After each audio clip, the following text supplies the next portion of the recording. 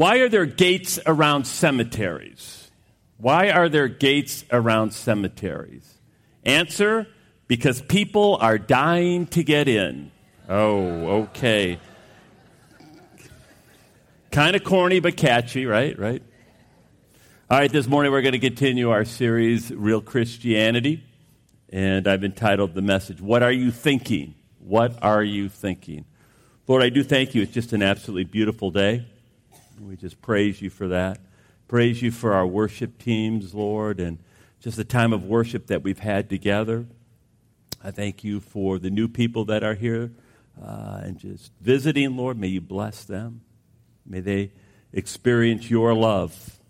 There's nothing like experiencing your love. And I just ask, Lord, as we now turn to your word, Holy Spirit, that you would manifest yourself in a powerful way, that you would give us soft hearts just to receive, ears to hear, that you would fill me truly from the soles of my feet to the crown of my head. And we would receive your word that gives life and freedom. So I'm thanking you for what you're going to do now in the next several minutes. And I just praise you in Jesus' precious name. Amen.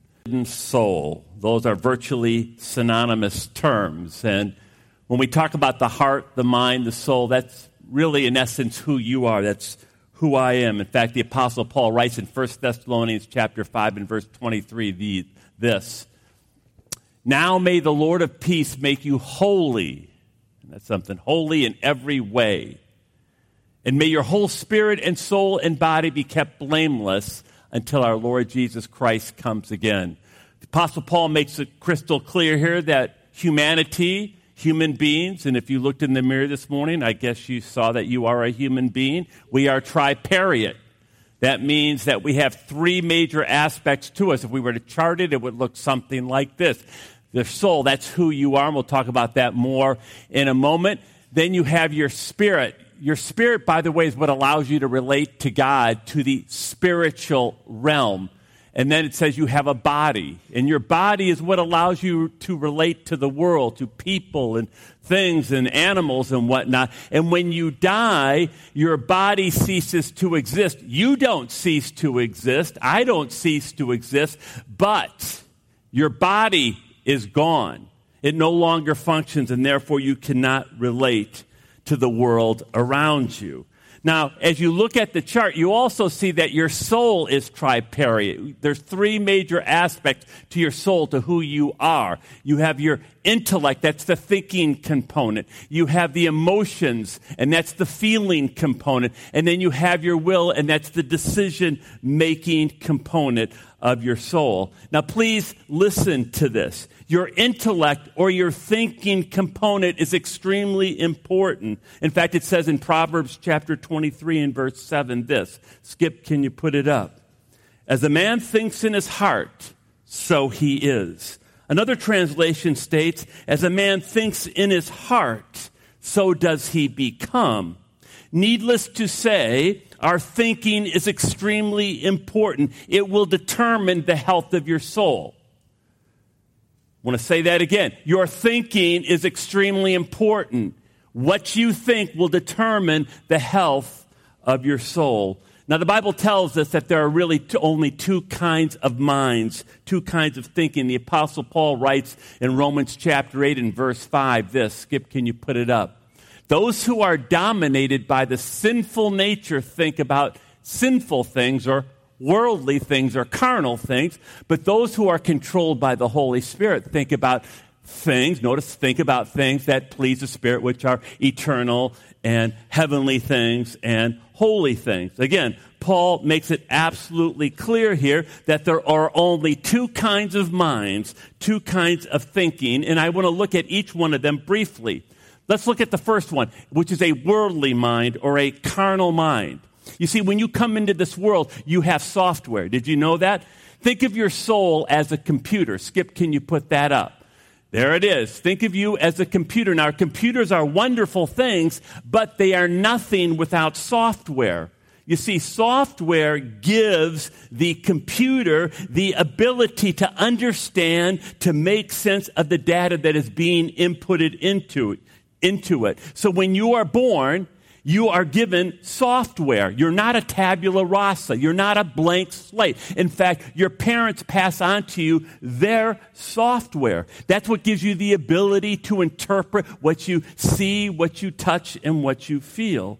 And according to the Bible, when we come into this world, we all come in with what's called worldly or fleshly or carnal software. For example, Skip, put up the picture. You see money. What do you think? What do you think? What are your thoughts when you see a load of money? I'll tell you what most people think. They think security. They think freedom. They think fun. Question, what do you think Jesus sees when he sees that picture? Danger. He sees danger. Let me give you two scriptures for our thinking. Luke chapter 16 and verse 13. Jesus said, you cannot serve two masters, for you will hate the one and love the other. You will be devoted to the one and you will despise the other. You cannot serve both God and money or God and mammon. Obviously, Jesus has a negative view of money, and there's a good reason for this. Please note that Jesus did not say you cannot serve both God and sex. He did not say you cannot serve both God and drugs or alcohol. He did not say you cannot serve both God and your profession, although those are true statements. He said you cannot serve God and money. There's a reason for this, because the chief idol of man, we're going to see, is money. In fact, it's interesting. In the 1940s, there was a kind of a famous psychologist by the name of Abraham Maslow, and Maslow came up with what we call the hierarchy of happiness.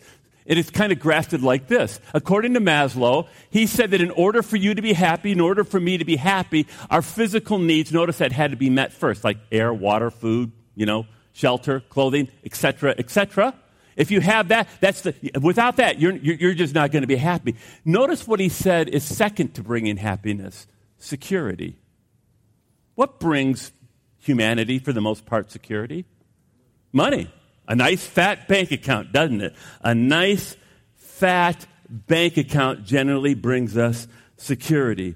It is interesting to note that money will be the ultimate undoing of humanity. One of my favorite books, as most of you know, is the book of Revelation. If you haven't read the book of Revelation, you should, because it has a blessing. It's the only book, in fact, in the entire Bible that gives you a blessing for reading it.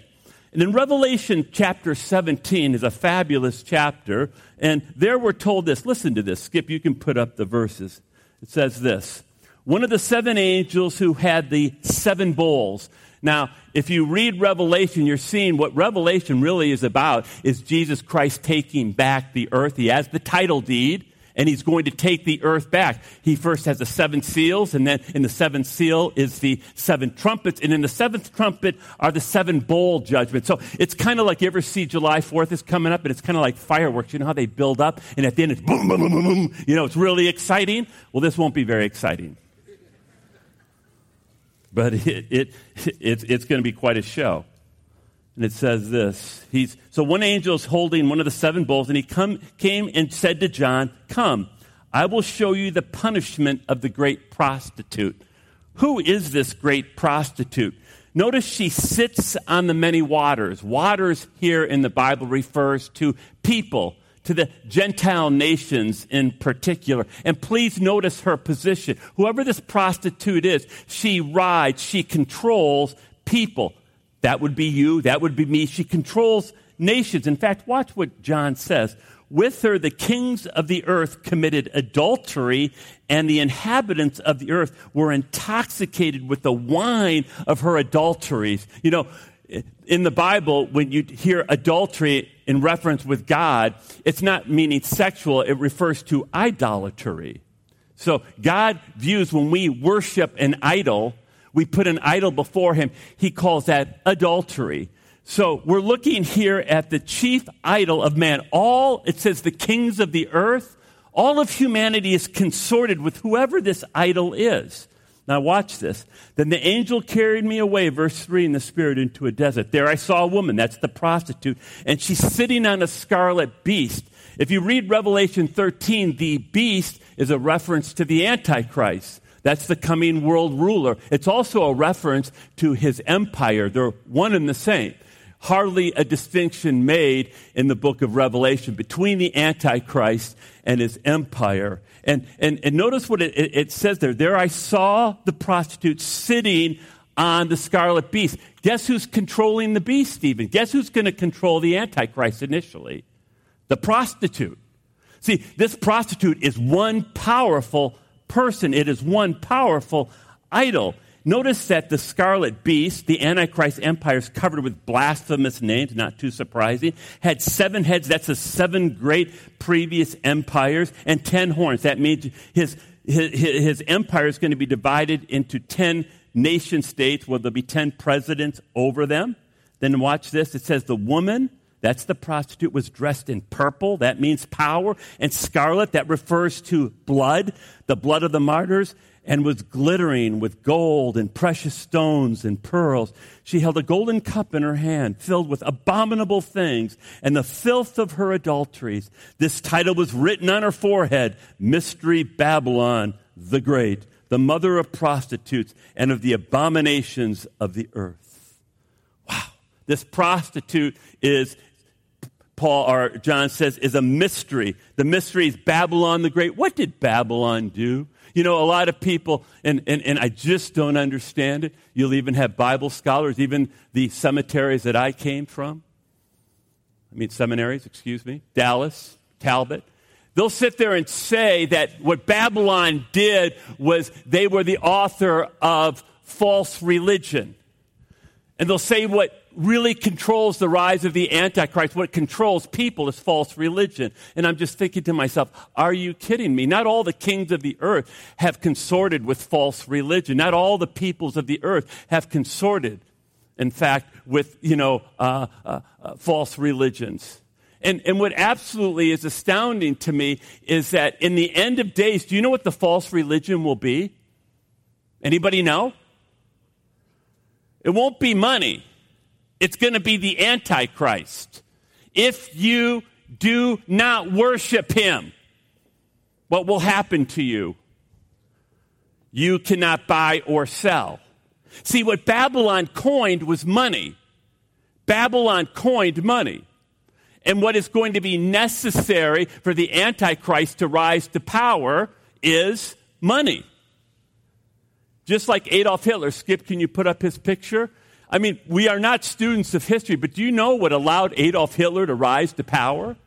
It was in 1929, the crash of the stock market. That's what gave him he couldn't make traction in Germany in the 20s until the crash of the stock market. And with the crash of the stock market came a worldwide economic calamity. Hitler rises to power on that. There's going to be, in other words, another major worldwide economic calamity. If you're reading the papers, please do. We're living in a time, there are bubbles everywhere in the world economy. There is going to be a major crashing. I can't tell you exactly when, but it's sooner than later. And this isn't even, Bible scholar. We're talking about major financial people telling us this. Now look what it says in verse 6. I saw that the woman was drunk with the blood of the saints, the blood of those who bore the testimony to Jesus. You see, remember if you enter in, and we enter into what's called the tribulation period, it says if you do not take the mark of the beast, you cannot buy or sell. So his ticket into power is the economy. He's going to fix the economy. Skip, can you pick it up again? Luke chapter 16 says this, no one can serve two masters, for you will hate the one and love the other. You'll be devoted to the one, you will despise the other. You cannot serve both God and money. Now watch this. The Pharisees, who dearly loved their money, heard all this and scoffed at him. They said to them, you like to appear righteous in public, Jesus says to the Pharisees, but God knows your hearts. What this world honors is detestable in the sight of God. Can you believe that? This is how God really feels about money. This is how dangerous money is. And here are the Pharisees. Look at this. They are the most spiritual people on planet Earth at that time, and they value money. They equated money equaling the blessing of God. Do you know there are Pharisees today? There are Pharisees today. Did you know that? They're called the prosperity people. There are prosperity preachers. And by the way, evangelicalism, sadly, is buying into it. It is tragic. I just want to read to you 1 Timothy chapter 6. I wish we really had more time this morning. If anyone teaches false doctrines, so we're talking about false teachers. Now watch this. It does not agree to sound instruction, which we don't have today, of our Lord Jesus Christ, and to godly teaching. He is both conceited, understands, he has an unhealthy interest in controversies and arguments, and results in envy, quarreling, malicious talk, evil suspicion, and constant friction between men of corrupt mind, who have been robbed of the truth and who think, now watch this, watch what these false teachers think. They think that godliness is a means of, but godliness with contentment is great gain. Jesse Duplantis makes it in the news this week. I am embarrassed. I need a $54 million jet, ladies and gentlemen. Are you kidding me? This is an embarrassment, an absolute embarrassment to the Church of Jesus Christ, and we tolerate this garbage. It is unbelievable. But let me tell you something. That's how powerful money is. You have a whole slew of preachers who have sold out. And you look at the way they live. It says, but you want to see a godly man or woman? They're content with what they have. They're content with, do not tell me these people are spiritual when they're living in mansions and palaces and flying in jets. You're kidding yourself. They're false teachers. For we brought nothing into the world and we can take nothing out of it. But if we have food and clothing, we will be content with that. People who want to get rich fall into a temptation and a trap and into many foolish and harmful desires that plunge men into ruin and destruction. For the love of money is a root of all kinds of evil. Some people eager for money have wandered from the faith and pierced themselves with many grief. Well, I wish we had more time, but we need to move on. I want us to show us, another proof, that we have and come in the world with worldly or what I call carnal software. Money's just one example of that. Skip, can you put up the picture? There is my first granddaughter, Georgiana, cute as a button, 17 months old. Looks like an angel, right? Looks like an angel. Looks can be deceiving. Skip, can you put up the next picture? This is my second child, and this is William. This is baby William. Now, my middle daughter, Christy, is the mother of these two beautiful children or grandchildren for me. She's also, a strong Christian, very interested in psychology. So she wanted to try a little experiment once. And the experiment was this. She left Georgie, and Georgie was playing with her toys, okay? And then right next to her was baby William, and baby William was just lying on his stomach, kind of like a blob, all right? The experiment was this. She was going to pretend to leave the room and see what happens. So Christy leaves the room, and she goes around the corner and peeks, and Georgie looks to see if, Christy's gone. When she thinks that Christy's gone, Georgie gets up from her toys. She goes over to her baby brother, and she goes, that's true. And of course, Christy quickly comes running. Now, but that makes perfect sense. No, that makes perfect sense if you have worldly software. Why? Because, see, Georgie's actually pretty bright. That's competition there. What do you do to competition?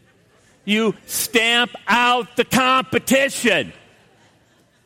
She got Donald Trump down early. No, I'm just kidding. That was a bad joke. Okay, bad joke. Just seeing if you're paying attention. Now, lest you think that my granddaughter is a little bit satanic, I just want to be clear here. Your child is every bit as worldly as my little grandchild is. In fact, several years ago, the Minnesota Crime Commission, which is not a Christian agency, it is a secular agency, took the world by storm when they made this statement. They released a statement. Every baby starts life out as a little savage. He is completely selfish and self-centered. He wants what he wants when he wants it. His bottle, his mother's attention, his playmate's toys, his uncle's watch, or whatever. Deny him these things, and he sees with rage and aggressiveness, which would be murderous were he not so helpless. He's dirty. He has no morals, no knowledge, no developed skills. This means that all children, not just certain children, but all children are born delinquent. If permitted to continue in their self-centered world of infancy, given free rein to their impulsive actions to satisfy each one, every children would grow up a criminal, a thief, a killer, or a rapist. The Minnesota Crime Commission. You see, the ugly truth is we all, every single one of us, come into this world with worldly software. Have you ever heard of Murphy's toddler laws? They go something like this. If it's mine, it's mine. If it's yours, it's mine. If I like it, it's mine. If I can take it from you, it's mine. If I think it is mine, it is mine. If I saw it first, it is mine. If I then put it down, it is still mine. If you had it, then put it down, it is mine. If it looks like the one I own at home, it is mine. If it is broken, it's yours.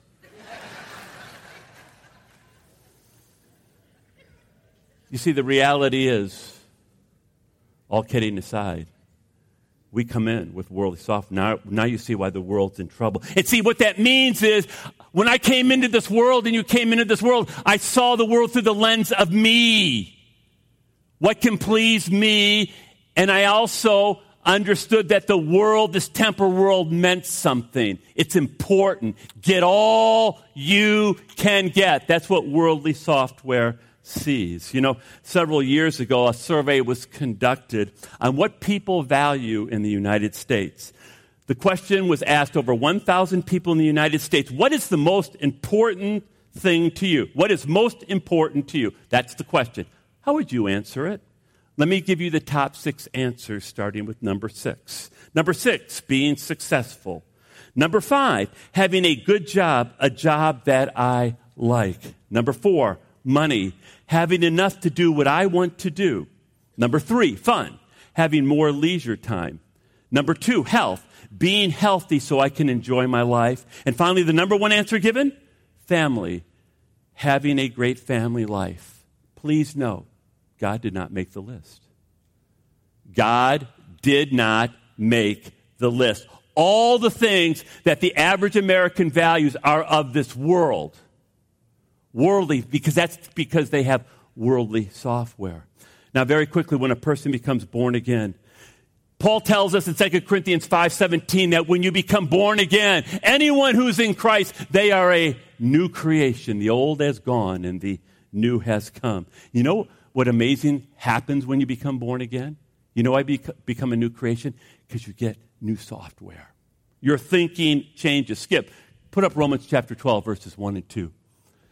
We looked at verse 1 a couple of weeks ago. And so, dear brothers and sisters, I plead with you to give your bodies to God. By the way, I plead really not a great translation because it's really not a suggestion. It is a command. Give your bodies to God because of all that he's done for you. First 11 chapters of Romans. Let them be a living and a holy sacrifice, the kind he will find acceptable.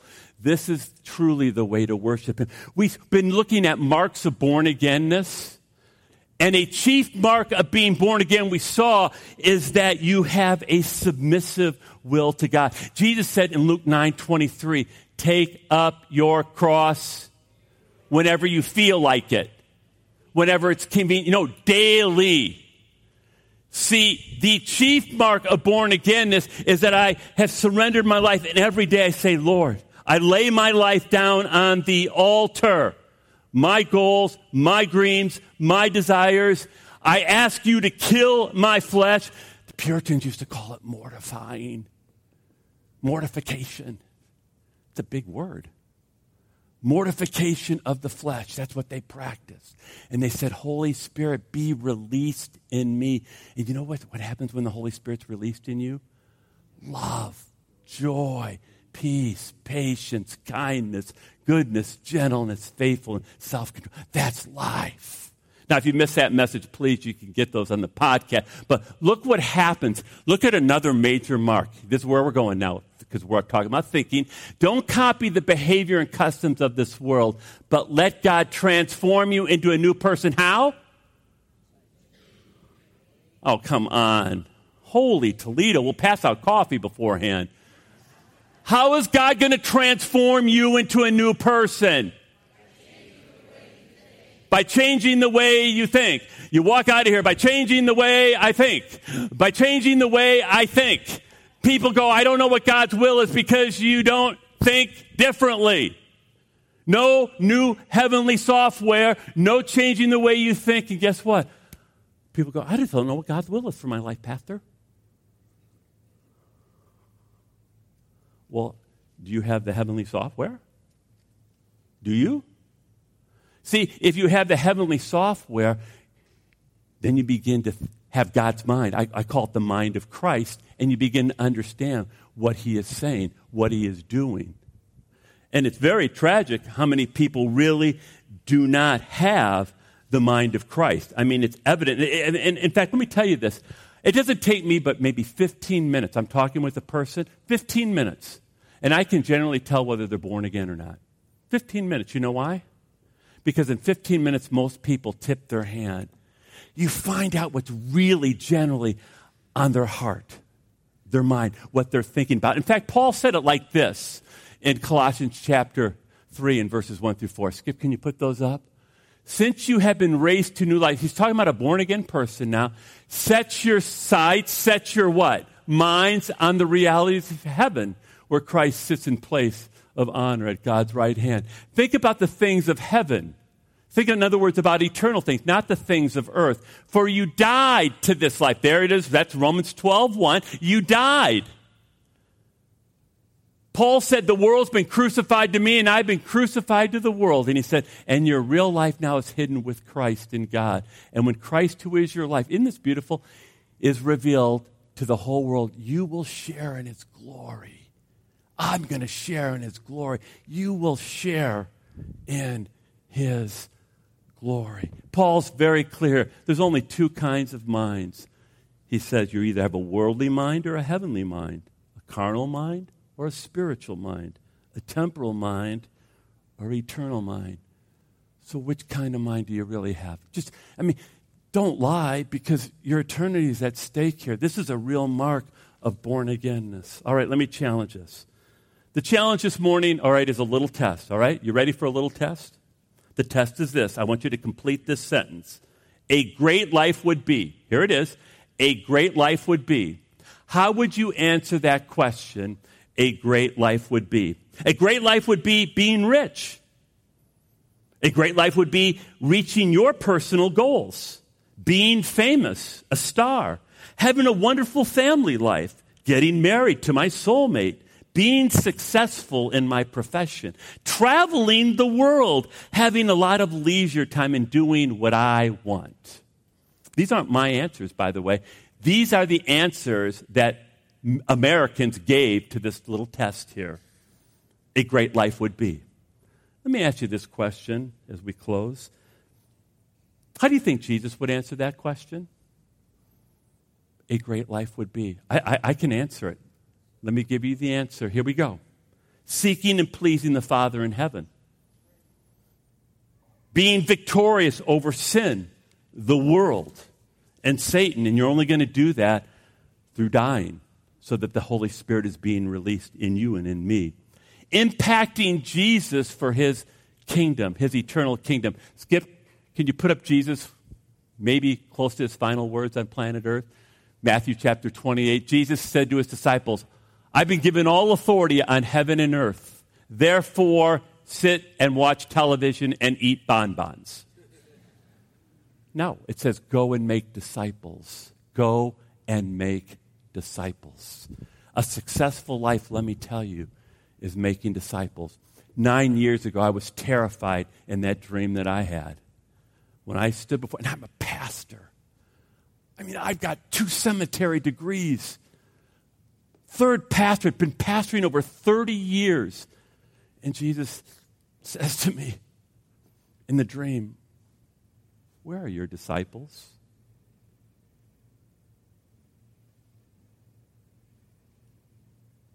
Wow. It changed my life. No, it changed my life. Because I was more interested in filling seats, having multiple services and this and that. No. And I repented. I repented publicly because Jesus didn't care. He said, go and make disciples. You know what else Jesus is finally interested in? Every person you see and meet up with, you treat with biblical love, as 1 Corinthians 13, verses 4 through 7. Skip, put it up. This is what a successful life is. You got that?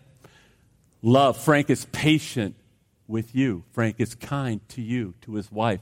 Frank is not envious. I don't boast. In other words, I don't monopolize the discussion about me. I'm not proud. I don't think I'm better than anybody. I'm not rude. In other words, I treat every human being with dignity. I do not demand my own way. I'm not irritable. In other words, I'm not a hothead. I don't easily get angered. Working on that. Keep no records of being wrong. Wow. Now I'm hearing wow. See, this is a successful life. You want a successful life?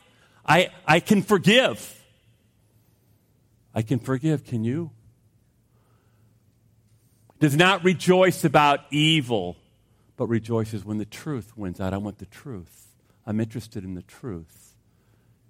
And then it says, I never give up. I never lose faith. I'm always hopeful. And love will just keep enduring. It won't quit. See, that's a successful life. That's a successful life.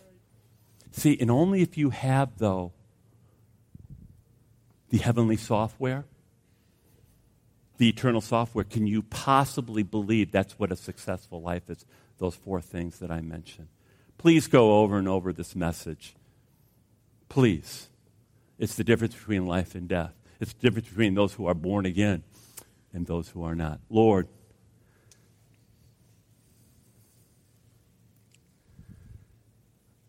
I know, Holy Spirit, you're moving.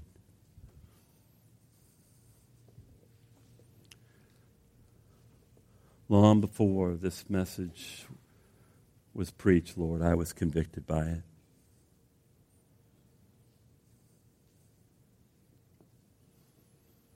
And I pray, Holy Spirit, as we sing this last song, that will allow you to really reveal, have I truly been born again?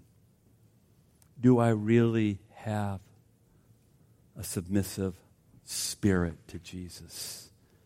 Dying daily, practicing dying, picking up my cross, allowing him to crucify my flesh, whether it be lust or envy or pride, whatever it may be, and saying, Lord, crucify that, and Holy Spirit, be released in me. You must increase and I must decrease. As a result of that, do I really have that new software, that heavenly software? I see things from the perspective of eternity now. And I pray if anyone really comes to the conclusion they're not, that they will, even right now, they can make it right by just surrendering to you and say, Jesus, I understand why you came. You came to set me free. You came to forgive me and cleanse me of my sin.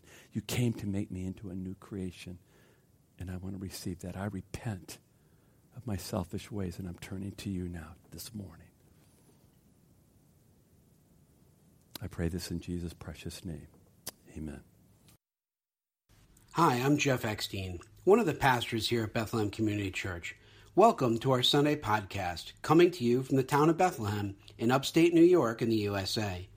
Bethlehem Community Church is an independent, non-denominational, Bible-based evangelical church that includes people with backgrounds from many denominations. We believe that it is only through the love of the Father, the sacrifice of our Lord and Savior Jesus Christ on the cross, and the power of the Holy Spirit that we can come into a personal relationship with God. We are people truly seeking a deeper intimacy with God and with one another. If you'd like to know more about our church, please visit our website at www.bccdelmar.org. There you'll be able to find our statement of faith, as well as more about the ministry of Bethlehem Community Church. You'll also be able to submit prayer requests as we are called to pray with and for you. We also would love to hear your story and how you found our podcast and where you're listening from. So please visit our website and send us an email. Again, it's bccdelmar.org. That's bccdelmar.org. Thank you for joining us as we continue our pursuit of knowing God and making Him known.